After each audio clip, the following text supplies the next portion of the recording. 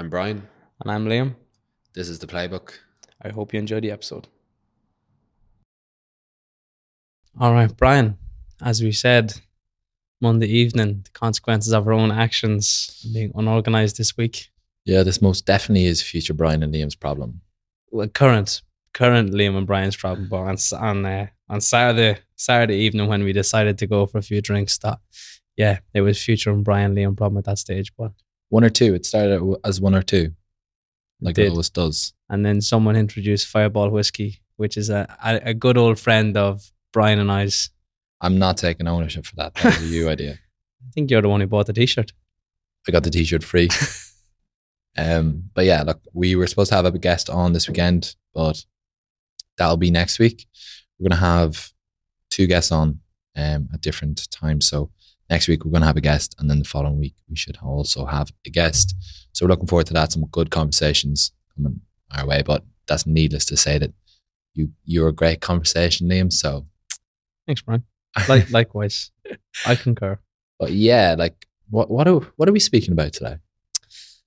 I think today we're gonna delve into a bit, I suppose, of what we found out about the differences and the benefits of your long-term thinking here in Dubai versus your popular short-term thinking among many people, owners, buyers, agents, all of the above.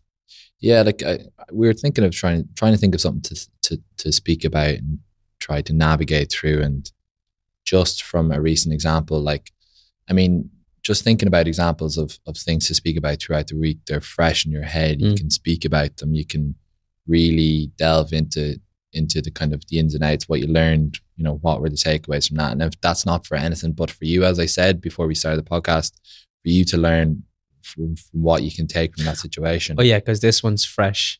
This is fresh. The bandage is still fresh. Fresh. Yeah, absolutely. But yeah, I think it's really important to speak about this short and long-term thinking, because it's never something that was kind of highlighted to me as something that's been important. I only kind of understood recently over the last few months, like what short-term thinking will lead to is short-term behavior, long-term thinking, long-term behavior. And in a city like Dubai, where nobody is really, well, not a lot of people have grown up here, you really need to change your frame of thinking. And as a result, change your way of being, of behaving. Yeah, absolutely. And I think you have the idea of short-term thinking versus long-term thinking. Short-term, I'm just going to be here for X, and long-term's this. But it is so much more than that. It's literally a state of mind, I think. And you really do realize it when it comes back around. Not to bite you in the arse. It wasn't something that I've done that's fresh. But when someone else is acting with that short-term mindset, and you see it firsthand, it really cements the difference, doesn't it? Yeah. So what, in your experience, like, I mean, before we get into it, like, I think it's important always for us to say, like, that we don't have this figured out. Like, us speaking about these topics isn't us giving a lecture of why you should be thinking in the long term versus the short term. It's us discussing ideas and topics that are prevalent in our life and in our work, in outside life, and trying to make our way through that, kind of try and chew through some ideas. And if anybody else is listening, they potentially could be going through something similar, something that they face, especially in real estate, especially in Dubai, where there is a lot of short-term thinking. Before we get started on that, I know why I think there's the short-term thinking here, but why do you think the short-term mindset is so prevalent here? I think it's changing, but like everybody always says they're going to move to Dubai just for a few years and then move back home. And in a city, as I touched on, as Dubai, where not a lot of people grew up here, you know, some are residents, but the majority of people that you will deal with on a day-to-day basis are expats. They only moved here and they think it will be for a period of time. Like if you're working at home, like the first question that you ask somebody when you meet them isn't, "Oh, so how long have you been in Dublin?" It's like people don't ask that. Like in Dubai, it's like the first thing you ask somebody when you meet them, "Oh, so how long have you been in Dubai?" And you get judged on it. Yeah. Immediately. If you're here in less than 6 months, But it's like, oh, you're only new. I used to tell everybody I was here for 6 months until I got to 6 months. And then I was like, oh, I've actually been here for 6 months. And I was telling the truth. Because when I was doing my viewings on the first week, I didn't want to be like, oh, yeah, I'm literally just off a flight. Like, I don't know anything. Like, I'm here 1 week. Yeah. So like, I think it's something prevalent because everybody's speaking about it. Like people are only here. Some people are only here for a short period of time. I mean, the jobs don't really align with long-term for some people. Like if you be a flight attendant, I don't know if that's like a 40, 50 year old, like of you being in the industry for 40, 50 years, like it's not really something sustainable. Like you hear people talking about being like primary school teachers, whatever. It's like, oh yeah, I'll move to Dubai, save up a bit and then come back home. So there's a lot of negative things that go with that short-term thinking. So many personal experience that we can speak about. I think definitely in real estate as well, where where it is possible, if you get lucky, to make money in that short term, and you can get lucky with that short term mindset. And I think that's why it's prevalent in real estate too, because no matter what, if you're an air hostess or you're a teacher, if you're here for a year, you're not going to make $1 million dirham. But there is that possibility of doing it in real estate. I think that's why we see an influx in real estate too of people with the short-term thinking, because they have this misconception that, oh, I can come over here and get rich in a year, and I only have to be here for short-term. I don't have to be here for any great period of time. So what's been your experience with the negative effects of short-term thinking? Let's delve into it. 7 minutes in and we're getting deep into it, folks. I wish I could name drop. Yeah, you don't want to completely out them. No. We keep a bit of them. We'll keep them on the wall. Yeah. No, but so basically last week, an agent came to me asking that I have any particular property that he could show his clients. I was lucky enough to say, yeah, absolutely. Rental. Rental. And we're always open to obviously working with other agents, helping anybody out, building those long-term relationships. Like that's the aim of the game. If I have to split commission 2 or 3 ways, that's no problem at all. Like if I can build a relationship while I'm doing it, that's fine by me. So anyway, I went to the viewing with the agent, not to be named, Mr. X. And anyway, first of all, he went to the wrong place, but we won't even delve into that. I was sitting in the lobby with the owner, waiting for him, and that's grand. Showed up late. Should have known with his timekeeping. I said, oh, anyway, showed up late. The owner was a bit suspicious that maybe they're the same clients, because she had also viewed with an English couple earlier in the week. I had asked him were they the same clients. He said no. Later, I realized that he actually just didn't have a clue who his clients were. But anyway, he said to both of us, no, they weren't. You want to describe the clients? He said, no, that's not them.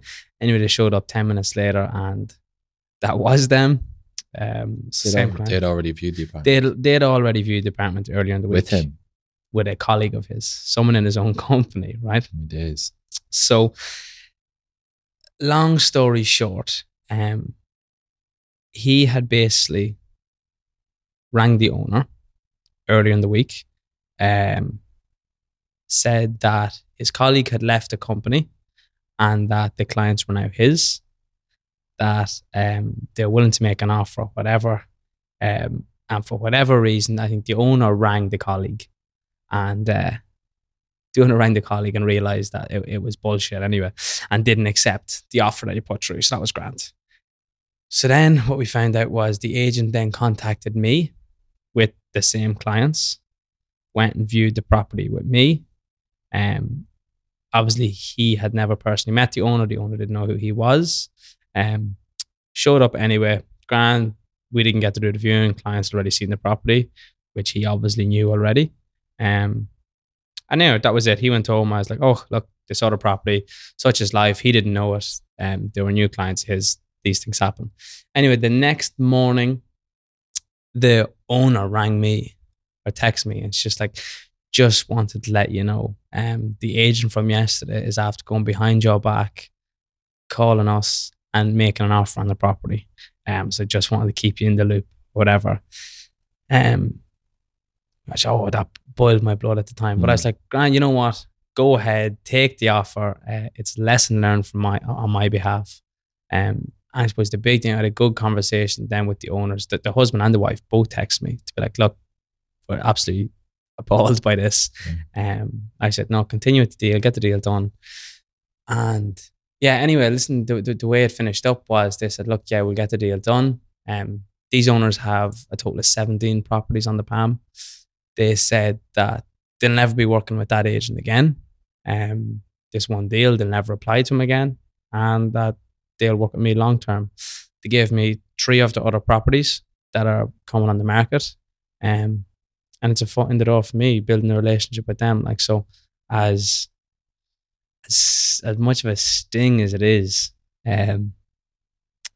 it works out better for me in the long run. But it's just, obviously that agent had zero clue, first of all, who is dealing with owner-wise, to show your true colours to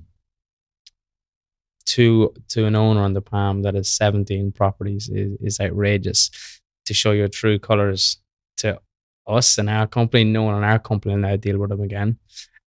And he also snaked someone in his company at the same time. So he managed to make a show of himself to 3 groups of people with 1 poor decision or 2 poor decisions, purely because his short-term thinking and get this deal done and get X amount of commission for a 230k deal. Like, yeah, it would have been like 3,000 dirham or 2.5 or something. Is it really worth it? No. Do you know? But yeah, that was my sting of the week last week. First time, to be fair, it's happened to me since I came. So what's that? 5 months, 6 months? I've been in Dubai 6 months. It's the first time it happened. So look, you hear these things happening. It was good to get out of the way on a small deal like that. 100%, man. Like, did you go from, how quickly did you go from being annoyed to being like, all right, like this guy? Probably actually in the space of, before I even finished the conversation with the owner, because the way first of all, fair play to the owner for calling me and let me know, because there's so many owners out there that have been like, Grant, say nothing. But it was literally before I finished the conversation, because he was like, look, we're never going to deal with this guy again. We'll work with you long term. Here's what else we have. You've been unfairly treated here. This is what we're going to try and do. Like, yeah, and they said that like you're somebody that will be working with the long term. But like, I guarantee you that deal will not go through. It has not gone through yet, and I don't think it will.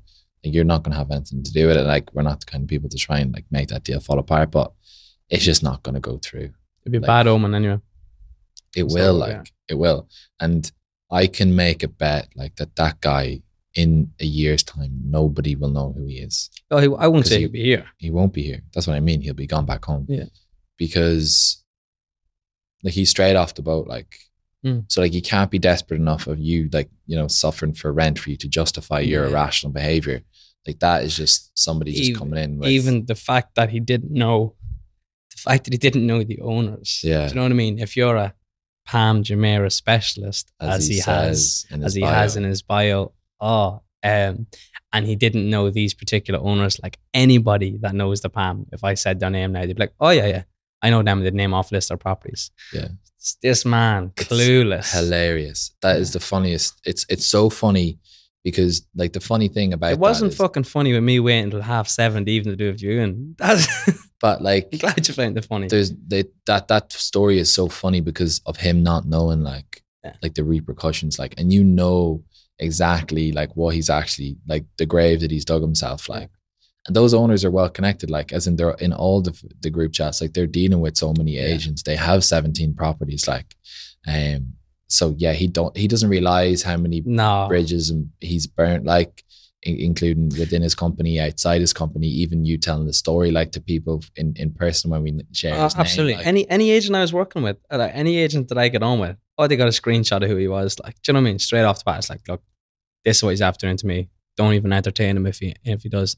And that went to just on my message 10 alone. No doubt they will have shared it with whatever agents that they're close to or whatever. Did you think, sorry to interrupt, did you think coming over here that is what the industry would be like. Like, I feel like some people have an unfair like opinion of what the market and what being a real estate agent in Dubai would like. Like, it's a dog eat dog. Like, I think I knew obviously because you had told me, but I think coming over here, why would you think it's like that? No, but I don't think it is like that though. Like, it's what you make of it. Like, if you watch Dubai Hustle or Dubai Blink, whichever one they are. Like, I watched one episode and it was this guy snaking somebody else in the company in order to get a deal across the line.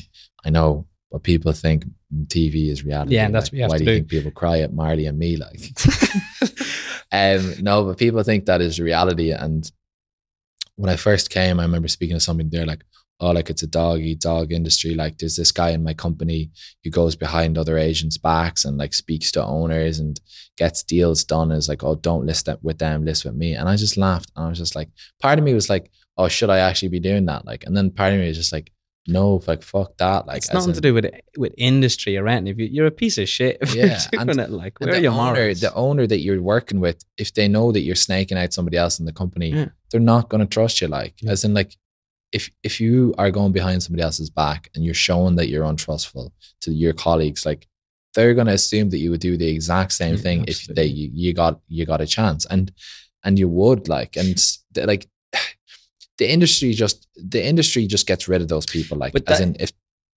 go on, sorry, no, like, if you wrong me once, like, as in, if you go behind my back once, I will never work with you again. Once you don't understand, shy, like, the short term gain equals X amount in my bank account.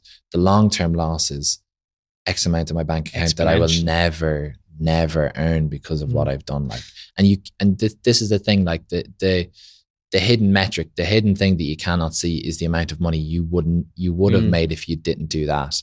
So the only thing you can see is the amount of money that you did make. Yeah. So you're pointing that as proof as why it worked, rather than the amount of money that you didn't make, because you can't see it. Yeah, and it's more down to the whole thing of leading with commission. That's what you wanted to do straight off the bat. Like, didn't even give a relationship or building that connection a chance. You just wanted your extra 3,000 dirham, like, crazy. But it leads into too, I suppose, the short and long term thinking of an owner as well.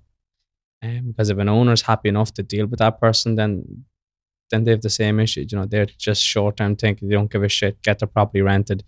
I suppose they don't care about building that relationship too. So an owner that has that long term thinking, just tell that agent to fuck off. Yeah. You have to understand, like, that. What I remind myself to is that, like, I'm only going to deal with long term people, like, and like short term people, like you get short term owners, you get short term agents, you get long term agents, you get long term owners.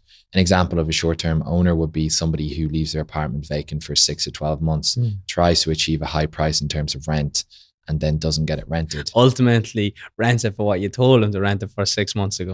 Yeah, and a long term owner would be somebody who values good tenants, like, that are there as long term tenants, and that would be paying rent every single year for 10 years, rather than, you know, 1 or 2 clients over a 5-year period that pay like above market price and then it's vacant. Absolutely. Like, we did the maths on a property of mine that was left vacant, that the owner just had a price on it that wasn't achievable for 5 months. 6 months, man. He lost 150,000 dirham. Crazy. Do you know what I mean? And he thought, oh, well, if I can achieve this price, I'm not in a rush to get it. And all we were telling him to reduce it by was 50, actually, for what it went for now versus what he was looking for back then, is what? 70,000.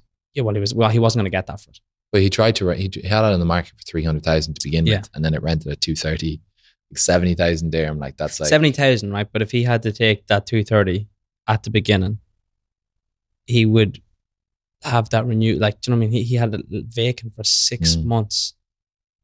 Do you know what I mean? So that's 115. That's 115k he lost out on for the sake of 70k. Yeah, literally half of a tenancy contract. Like, but yeah, I actually haven't had. I don't know. I haven't had another agent like fuck me over. I've had a client fuck me over, actually. Oh, you haven't had another agent? No. Oh, let me be your first. No, I haven't. Oh, that client. Maybe we should add him to the wall. Which one? What's his name? The not to be trusted wall. But yeah, I think I spoke about this, and he used the term, it's a dog eat dog industry. Oh, that one. Yeah, yeah. I have to look after my own. He had a contract signed with me. No. He had a contract drafted. He had an owner in London running around to make everything, get Owner. sorted. What age was this owner first? He was in his like 80s, and he was running around London making sure that service charges were cleared and that the property checked out and that he could print off the contract, get it signed. The client was leading us on, saying he's really, really interested. He wants this. He only wants this property, and he was ready to sign it. So the owner was doing what he could from. Yeah. And we were bending over backwards for the guy with all these extra additional requirements. And he didn't say he was working with another agent looking at different properties. And then on the day of signing, like, he literally just called me and was like, no, text me. Didn't even have the balls to call me. Text me being like, I signed elsewhere. Business is business. Yeah. But then I was like, to the owner's son who was dealing on the property, I explained the situation, and he hit the fucking roof. He hit the roof, because I text back the guy, and I was just like, I'm not going to go down this guy's throat. Like, I was like, all right, whatever. I didn't think you were looking elsewhere. I'm disappointed. And when I told the owner's son what had happened, he went berserk. Yeah. Went berserk, and he was demanding that I gave him his number. I was like, oh, I can't give you his number. And he was like, but it's just have a look at the contract. I was like, but I sent you over the contract. And then he got the contract, gave the guy a call, and went through him for a shortcut. Yeah. Went absolutely through him. And fair enough. Think of your granddad running around London at 8:30 on a Tuesday evening trying to get contracts printed off for. And then I saw him like a few weeks ago, and he was avoiding me, like clearly avoiding me, like. And like, I'm here for the long term. Like, I'm going to be on Shoreline, like dealing in that area for God knows how long. And yeah, I don't know if he realizes if he's burnt that many bridges. I actually haven't had any other agents. The fact that he's avoiding you, he's shameful of what he did. He knows he does something wrong. Do you know what I mean? So you can't say business is business. It's dog eat dog. You're ashamed of what you've done, therefore you've done something wrong. Like. Yeah, it's important for me to, like, for when I'm just deciding between like a short-term and long-term decision, like, I have to really kind of delay that gratification. Like, I have to think in the long term, like, what would long-term Brian want me to do here? Like, future Brian. Future Brian. Like, Brian in 10 years, what would he want me to make in this decision? Because I don't want to make any decisions that I fundamentally regret. Like, obviously the small micro decisions that I would, but yeah, for example, like going out Saturday night. Exactly. And then you try and justify it in your head and be like, oh, I deserved it. But anyways, the one example of that was when I told you this story the other day, where I was coming back from Thailand, and one of my clients I couldn't do a viewing with did a viewing with an agent from another company, and he did it in the property that he inquired on with me. And I was still speaking to him about the property. I was still giving him advice, saying that I was going to schedule this and this for him when I was back. Turned out he really liked the property. And then he said he was making an offer through that agent. Agent wasn't really around. He wasn't really answering his phone or something. Apparently he was in the UK, and he was in between Dubai and the UK, and he wasn't really getting back to him.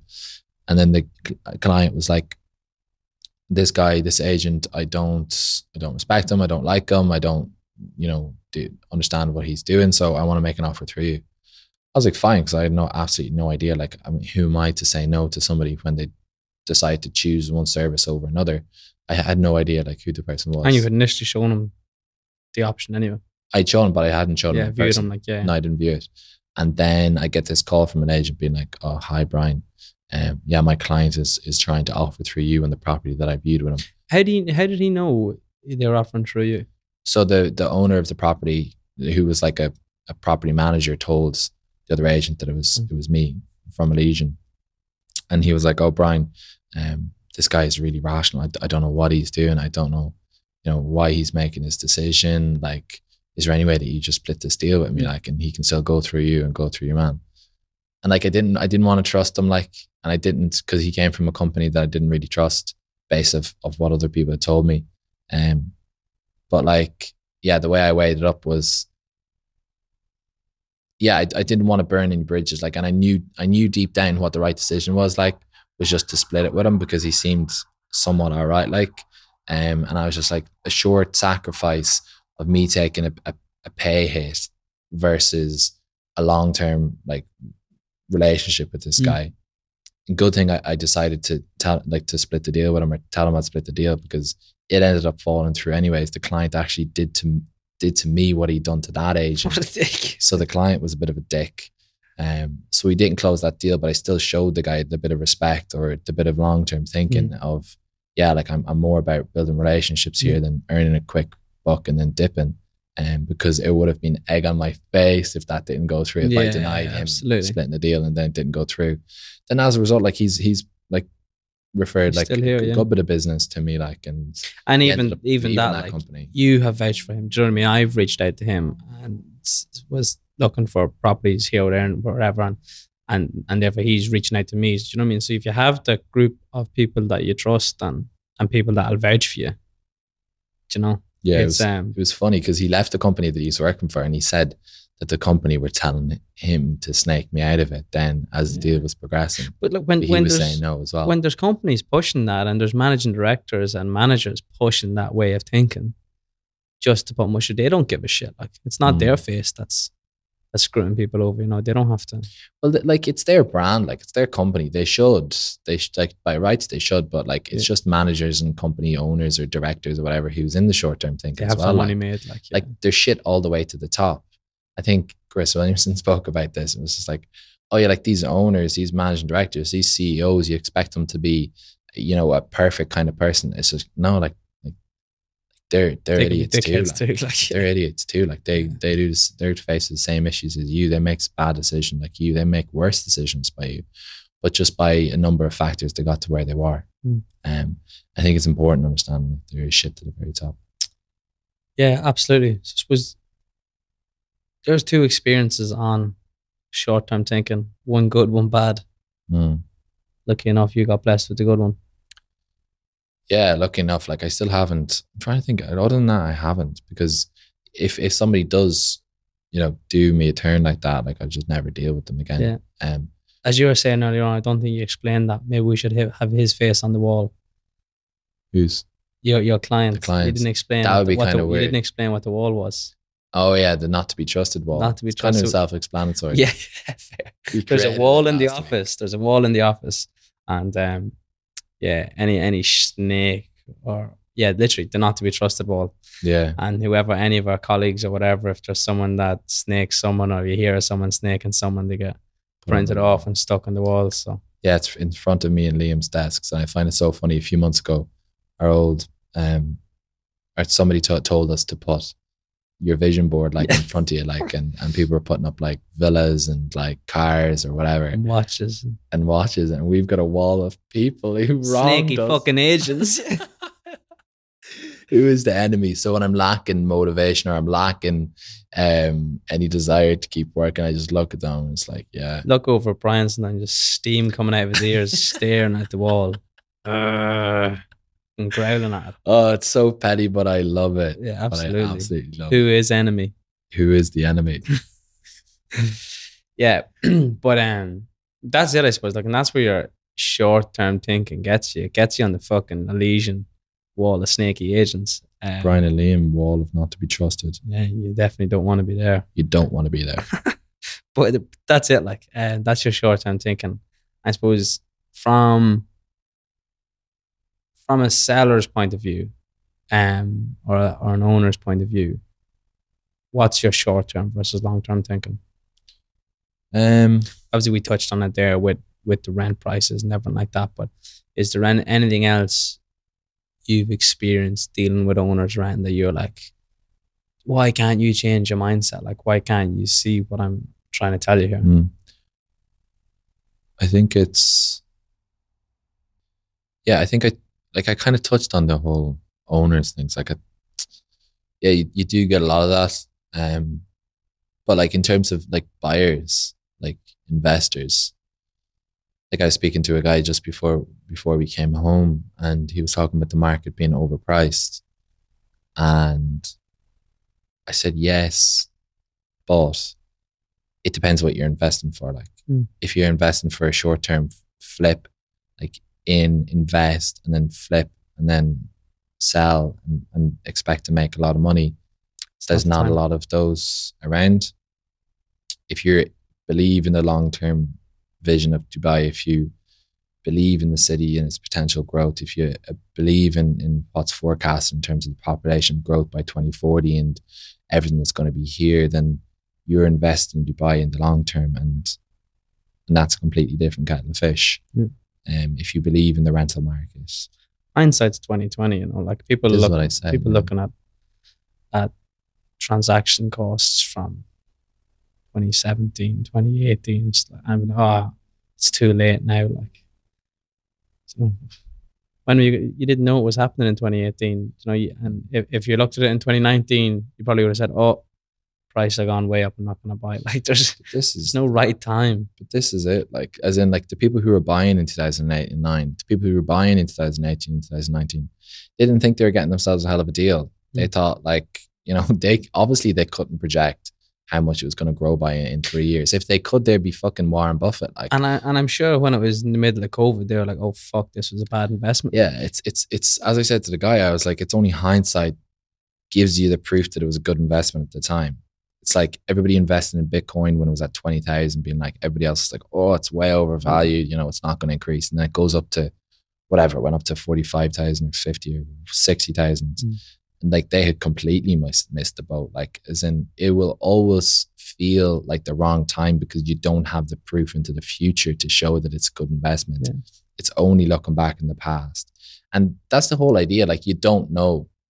Like, you don't know if it's a good investment. Only when you've done it. Investment is like, but you can say that about anything, man, actually, to be honest. Like, as in, they always say that, like, about the toughest thing about being like an entrepreneur, a businessman or whatever is not knowing. Like, no matter how much work you do, you still will never know. Like, you won't know until you've got the thing. You look back at your old self and be like, "Oh, it was coming all along. I just didn't know." That goes for investing in, though, investing your time or investing whatever. Even moving over here, like, you don't know what it's going to be like. Do you know what I mean? Or you don't know where you're going to be in 5 years. And any investments, time, money, or emotions, whatever. Yeah, like I was speaking to the client that I sold that unit to in Azure at that time. The way he was able to future think, like, as in very, like, his time horizon was just like, the way he looked at time was just like, really, I learned a lot from it. Like, he was just like saying that, like, that he believed in Dubai as a long term. Like, he was here with his wife, his girlfriend at the time that he's proposed to. Like, he's like, "I'm going to be here for like almost the rest of my life. I really like does the young guy? Yeah, the young guy. Like, and he was able to be like, worked out the maths of it, like, and said, "This is probably going to be a good investment. I believe in Dubai City's growth. It aligns with who I am now, so I'm going to invest in it." And it's only been like 6 months, and the property's gone up like 300 or 400K. Like, but he doesn't want to sell because. But even if you look at the results of him having that belief, his friends buying property over here through him. Do you know what I mean? Because he didn't have to sell something to them. Like, he just showed them his vision, and they trusted him. Do you know what I mean? Like, he obviously clearly believes in it. If the most trusted people of his been like, "Fuck, well, if he believes in it, I should probably hop on this train as well." Like, and did he have friends that invested in off plan then? Yeah, because he could point to this as being like, "Oh, look, even I did it." Like, as in, like, it's the whole idea of selling it with conviction again. Like, as in, like, if you've bought something and you like the product, you're going to recommend it to everybody. But that got me thinking about, like, the way that I look at time and the way that I look at my time here in Dubai. Like, I initially said before I came over to everybody, like, that I was speaking to, "Oh yeah, I'm just going to give it a year, see what happens. Like, if I enjoy it, I'll stay. If I don't, I'll leave." You don't know after a year. Like, you don't know. Yeah. And like I say, like, if I don't see myself here for 6 years, like, why should I be here for 6 days? 6 years just happens to take me up to 30, But I think the fact that you don't know after a year is a sign. Like, I knew after a year in London that I didn't want to be there. That's true. Do you know what I mean? So if after a year, if it wasn't for you, you would have been like, "Okay, fuck, now get me out of here." Like, I think they say 6 months, isn't it? 6 months. Should I get that out, Liam? 6 months in a new place, and you know supposedly after that if you're gonna enjoy it or not. Yeah, and I don't think you'll ever fully know, but like, I see myself here for the long term now. Yeah, you won't ever fully know, but you'll definitely not know. You'll know when it's off. Exactly. You'll know when it's wrong. I was listening to Alex Ramosi podcast, and he was talking about being an entrepreneur or whatever, being a businessman and setting up businesses, and that every man has about 40 years of working, like after 20. So so like, let's say you're 20, like you could have, like you'd be working until you're 60, like in an ideal world, whatever, maybe 55. So that's 40 years. He said 70 if you're in Ireland. But he said, in order to know if something's going to work or not, you need to give it 5 years, like a business that you set up. So he said, essentially, everybody has, 40 years. Yes. Yeah. So everybody has 8 rolls of the dice. So like that can be terrifying for some people, and it's not terrifying for other people. It's just like, let me give everything to this for 5 years. And then if not, take the chips off the table, invest my chips into something else for 5 years, and then just rinse and repeat. Like, I think that's easier said than done though, because if you do it once, it doesn't work. You do it twice, it doesn't work. But for 5 years, you've spent a lot of cash in that 5 years. Like if you truly put everything you've got into something for 5 years, everything, you can't just, okay, after 5 years, fuck it, right, start something new. Well, I suppose if you look at it from the side of doing it, working as if that thing starts as a side hustle, like that starts while you're working as something else. Well, no, he meant like set up a business just by yourself, like do whatever, like, and it doesn't have to, like, it working is completely different definitions for other people. Like it not working could be you not enjoying it. It not working might be that it's not taking home, $1 million per year, or it might not work because like it could be whatever. What would it be for you? What would that definition be for you? If you give something 5 years, so you're giving this 5 years, would your hope in that 5 years that it makes you rich or you discover your passion? I don't think it's either of those, man. I think it's more me not, like, in 5 years time, like I don't want to be stressing about rent. I don't want to be stressing about like car payments. I don't want to be stressing about if I'm going to make enough this month. Like I just want to be making enough to maintain my quality of life, and then actually be building something that's higher, or that's got like a bigger meaning than what I'm currently doing. Like as in something that I have like passion for, like, and I know you're not going to like spring out of bed every morning to do it, but something that I can build by myself that would be like, okay, this is something that I have built, or this is something that is sustainable. This is something that, is clear. Yeah. And do you think that you wouldn't find anything that would get you springing out of bed on a Monday morning? Because you hear so many people saying like they absolutely love what they do. And I think, and obviously, like if you love what you do, you'll never work a day in your life. I don't believe so. Maybe you just haven't found your passion yet. No, like as in, like they speak about this, the guy who wrote the War of Art. Now, I've never read the book, but I've heard people talking about it. As in, like, even your passion, if you're doing it for work, will feel like work during periods. Like if you can think of people who absolutely love their job, like not 300 and whatever days per week they're going to jump out of their bed. Like, I mean, you will have periods of loving it. You will have periods of flow, but you're not going to just love it. Going to the gym. I don't love going to the gym. You fucking drag me off enough that you love it. Yeah, no, I don't love it. Like, me loving it is just not a factor anymore. What do you do? I suppose it goes rant like that. What do you love doing? Do you know what I mean? There'll still be a day where like I don't love doing it. Well, look, I hate going to the gym, but I love it when I'm there. Do you know what I mean? I love being in the gym. And maybe that's the same as, say, finding your passion in work. Like, yeah, I think there's nothing, like I like doing these podcasts, like, but like there is elements of it feeling like work. There's nothing that I love. Like I try and take liking and disliking something kind of out of the equation. Like as in just do it. Like as in remove the emotion from the action. Like as in me in the gym, there's never a time where I love it. Like because at all. No, because I don't look at that. I don't expect there to be an emotion of me doing it. Like as in I'm doing it because it's required. It's like me waking up and doing whatever at a certain time. I don't love that. Like as in I try and like it's not the enjoyment of doing the thing. It's doing it because I know it's required. Like no wonder you're in such a mood the whole time, bro. You hate doing all of this stuff. I don't love it, but I don't love it or fucking hate life. It. I don't love it or hate it. Like it's just same with meditation. Like most mornings I don't want to do it. I mean, no, I'll tell you what I love. I love sitting here at the weekend when the sun is coming through the window We have and coffee. I'm drinking a coffee and I'm reading a book. I fucking love that. Mm. But that's not to say that my passion will be drinking coffee and reading books for the rest of my life. Yeah. Like, there's periods of that within. My the guy thing just that I wants to do. retire. I just want to retire. But it's easy to romanticize retiring and drinking coconuts on the beach until you're there Yeah. for a week and you realize there's nothing else to do. I crack up. So it's not really a factor. Like I like the idea that it's become such like tripe about like, it's not the destination, it's the journey. Yeah. But like, I wrote that in my journal this morning. but it's about who you build on the way. Like, Yeah. But there is something to be said about actually enjoying it. Like there's a quote, like the man who loves walking will walk further than the man who loves the destination. Mm.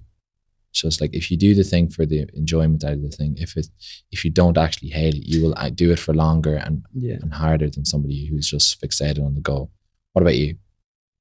Well, I actually don't know where this all started off, but kind of going back to that of the man who loves walking, like and the reason I was kind of thinking about that this morning, about it's not about the destination, it's about the journey, is more to have that gratitude for the not the shit situation you're in, but for the situation you're in at the moment. Do you know what I mean? Like, we're not living luxury, do you know what I mean? Or we're not going away on expensive holidays. And maybe that might be the destination. But just when I was thinking this morning in the 5-minute journal, I was like, just being grateful for being able to go to work. Do you know what I mean? And that for me would be enjoying the process. You know, get to go to work with my best friend. Fucking, I have to see him 7 days a week, but like, at least I get to work. Do you know what I mean? It'd be worse sitting in an office working with people you don't like. Yeah. So I suppose, kind of zooming back out and seeing that as.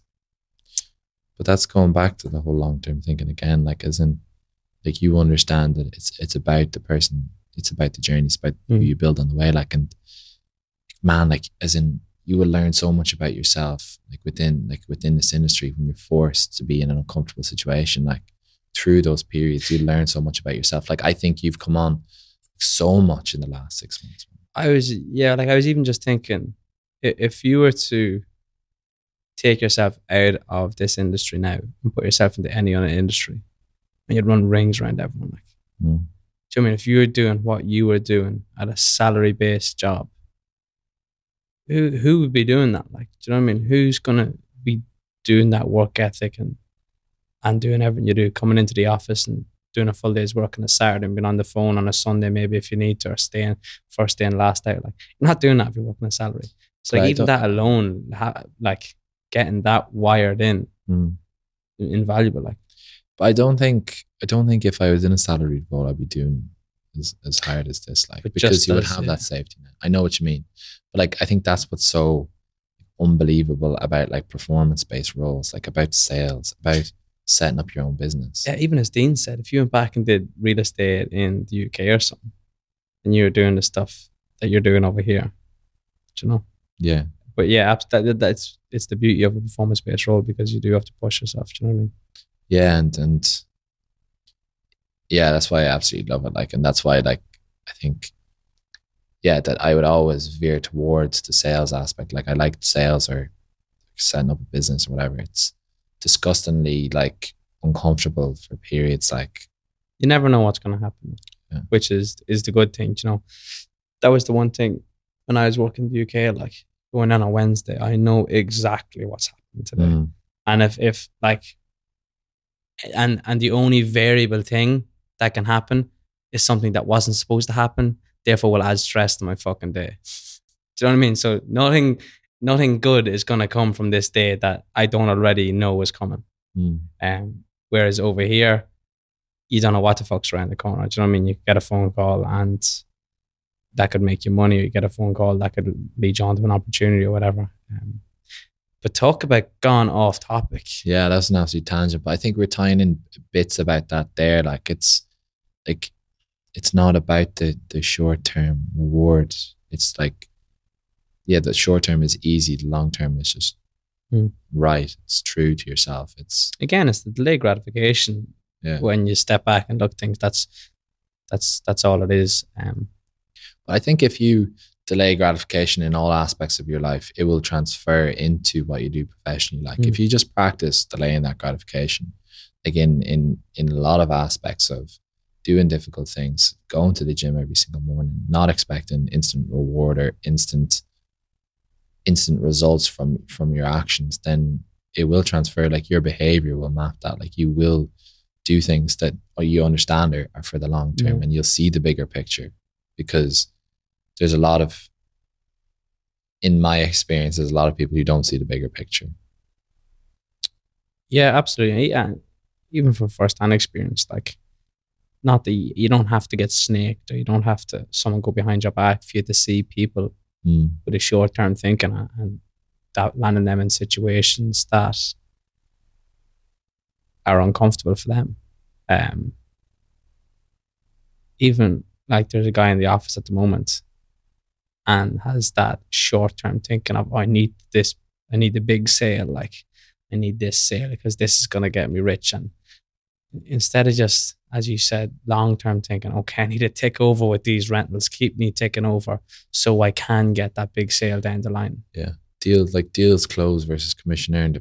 I'm gonna say that until it's out of fashion, like, because by you valuing just dealing with the most amount of people, the amount of doors that you potentially unlock, rather than you closing one big deal once per year, deal with 2 people, and then for them to never. 5 years time, no one knows you. Still nobody knows you. This is the thing. Like that's my fear. Like the biggest detrimental like issue with people who haven't closed in 6 months isn't the fact that they've made no money, they've made no progress. Yeah. Like nobody knows them. Like nobody outside the office knows them. They're not a specialist in any area. They're nobody that's going to get a random message in 6 months' time from somebody who's might actually look to buy instead of rent. Like last week, I had two of those on the same day. Like an old owner that I rented his apartment was asking me about a renewal and just mentioned the fact that he's trying to buy something that I have. And if nothing comes of that, so be it. But like, there's just an opportunity that's landed. Like there's luck. Like people will point to that and be like, "Oh, that's lucky," but no, it's not. Generated luck. It's literally generated luck from me doing of thinking long term and just closing deals. Because that was you didn't think doing that rent that he's gonna inquire on a sale, at the end of the line. That was such a small rental too, like such a small rental. Like a lot of people would brush that away, and I only closed that because another agent from another company looked at that as a small rental and brushed it aside. Yeah, like little did they know who they were dealing with, like in the sense of the owner. But yeah, I think that's the bulk of it. To be honest, that is the bulk of it. Yeah, to be fair, from our experience, short-term thinking is not the way to go over here. From what we've gathered, anyway. Yeah, you don't realize the amount of bridges that you're burning. A detriment that is for yourself. Yeah, because you'll never know, and it's going back to the whole thing. Like you only have proof from looking back at something in hindsight. You don't know how many doors you're closing. I guess we'll never know. Yeah, that's quite terrifying. Like you don't know how many doors you're closing by. Yeah, absolutely. Opportunity gone. Like, just like that short-term thinking once could close off that opportunity that would have made you rich. Like mental. So, question of the week. I was just about to ask. Have you thought one? No. I didn't think about one. I'll go first then. Okay. I suppose I've literally just thought about this when we were speaking as well today. Over the last year, what would you have? So this is what we ask our whatever guests we get on. But you've been here over a year now. So what would you have done differently in the past year? Or if you had to go back now, if you could go back and speak to Brian getting off the plane from Ireland, what's the one thing you'd tell him that you got wrong and you only realised during the road?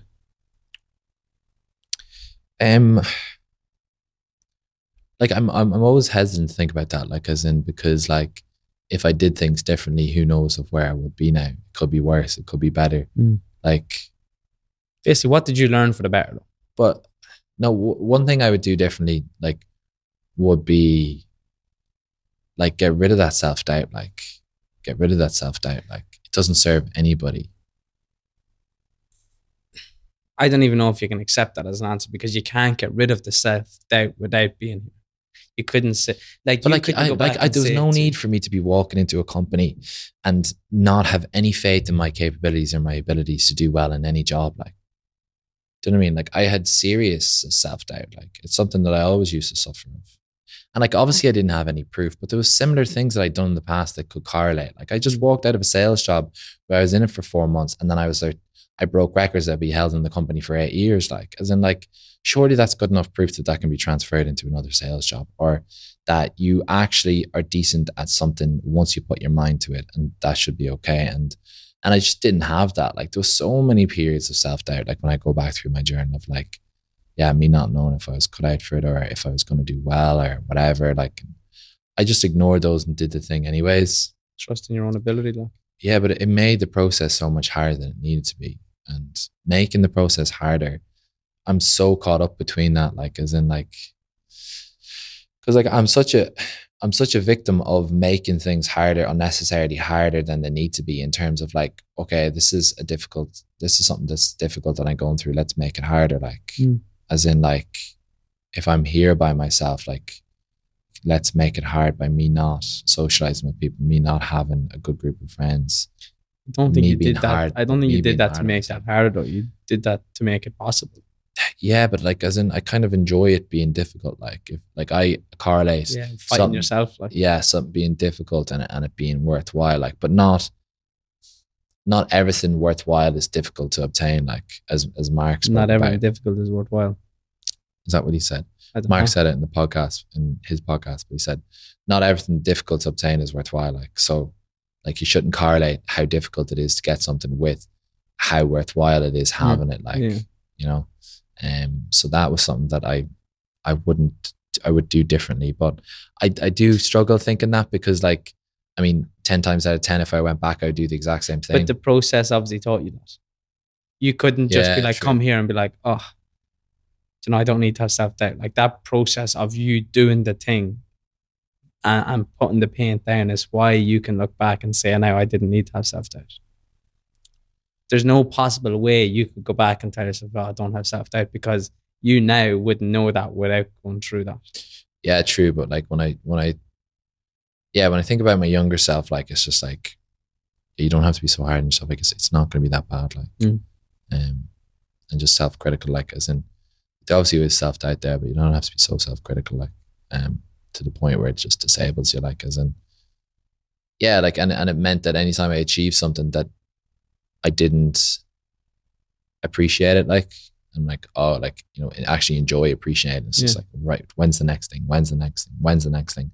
Yeah, brush it off. Like, yeah, like, I remember coming home like one time to my mum in my last sales job, and I had done something unbelievable. Like, I'd done like 7 deals or seven sales in like one day, like, and like, nobody else had done that, like, and like, straight, the first thing that came out of my mouth when I sit down for dinner, I was like, oh yeah, but like, it could have been 8. Like, I missed out on 1. Like, Brian, stop being so fucking hard. Why didn't I get 10? Yeah, like, stop being so hard on yourself. So like, there's pros and cons to that. Like, it meant that I'm just like constantly driving for the next thing. Like, but then it's important to reflect and take stock and be like, okay, like, I did something good. Like, I'm proud, but like, I'm not satisfied. Like, I'm just going to keep going. Yeah, once you can take that step back and realize that you're after accomplishing something, and give yourself a pat on the back, if that's even all it is, like a pat on the back. Yeah, literally, like Alex Hormozi said. Actually, I completely forgot what he said. So I'm not even. He said a lot of things. Yeah, he did say a lot of things, and I plagiarized a lot of it. But me telling other people about it makes me learn it myself. Harvard reference and below all the podcasts. APA was my standard reference tool. My question for you, Liam. That was a good question. Thanks. No problem. My question for you. Shit, I can't think. My question for you is, if you had all the money in the world, like, what would you do?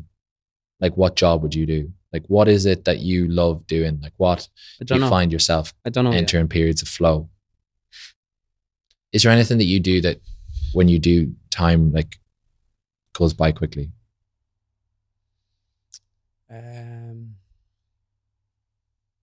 I genuinely don't know. Like, I think that's like about what finding your passion is like.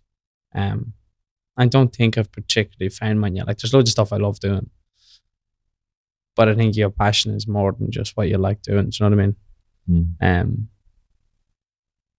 Yeah. So to be honest, I don't know, and I think it's something that it takes time to figure out, and I think that's why I'm kind of working as many different jobs and as many different cities as I can, just try and see like what is that passion and what kind of gives you that spark.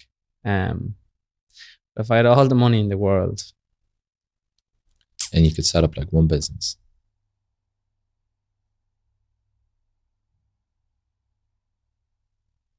I don't know, man. I'd love to talk have. to me about. I'd love to have like like barbershop / cafe / thrift shop, all set up on the beach, made out of like shipping containers. Nice. If anyone fucking copies this now, I swear to God. Oh, it's patent anyway. So yeah. Actually, I don't want to do it. Yeah, I think so. Something that you can be completely creative with. That's completely up to you. That'd be such like if you had all the money, that'd be such a stress-free job. Yeah. What I do today. Will I cut hair? Will I be a barista? Will I work? Where it doesn't matter if it makes money or not. You're just doing it for the pure enjoyment. Yeah, absolutely. Yeah. Somewhere scenic, somewhere where people can come in and chill, enjoy themselves. Like I love going into places that I like being. Like, do you know what I mean? Your house is like that. Do you know what I mean? Like sitting in your house is so like it's calm. It's probably just me looking at you for the that is not a calm house, but like such a nice place. Like there's just a few places like that where I'm just like, I fucking love being here. Like whatever feeling it gives you, I'd love someone to be able to create somewhere like that. Yeah, good energy. Yeah, my house is so uncoordinated. I looked around at it like a few years ago, being like, nothing in this fucking house matches. And it's just literally because my mom was like, oh, I want this here. Yeah, I want this here. I want this here. And it's just expression of creativity, expression of what people are. Because I like it. Yeah, and it's a nice, like, it's a nice feeling. I know the feeling you're on about. Like I always kind of romanticize setting up my own like coffee shop. Places you go where you're just like, oh, I don't want to leave. Just chill here for a while. Yeah. Like creating like those kind of places. But yeah, I think that's it. I think still looking to find the real purpose. I literally have no clue. Like, yeah, I know. Yeah, I think it's something to do with helping people. I definitely think helping people. I find so much joy in helping people, even with little shit. You know what I mean? Like if someone couldn't do something at work, showing them. Do you know what I mean? And just being able to help people out with small stuff. Yeah. Even. Yeah, the important thing with that I learned was you do have to fill your cup first. Like as in.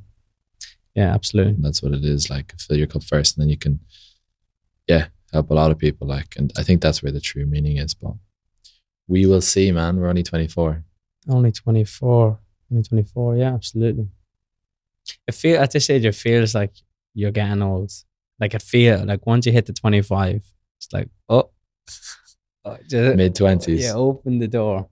But that's a bit of a strung together chat this evening. Not strung together, but going with the flow. Yeah, obviously we were supposed to have a guest on Sunday, but they weren't feeling the best, and neither were we. So it actually neither were we, to be fair. We can't throw them under the bus. But appreciate everybody who's listened so far. It's always nice to see that there's people listening. And we had a lovely weekend this weekend with the Sunday social out there. That was social. So nice, actually. Yoga and coffee. So something a bit different. Yeah, and like even you can the group's starting to grow. The group's starting to grow, which is nice. And I can even in the chat, like everyone's talking among themselves, people who didn't know each other a week ago. So hopefully we can keep that growing and get a few more people down and meet a few new faces. And the link for that is going to be in our bio. The link for that is going to be in our Instagram. But that's the bulk of it. Look, thanks for everybody who's been listening to the episode. Really appreciate you. Absolutely. Thanks again, Brian. It's been a pleasure. Thanks, Liam. Pleasure as always. Good luck. Good luck.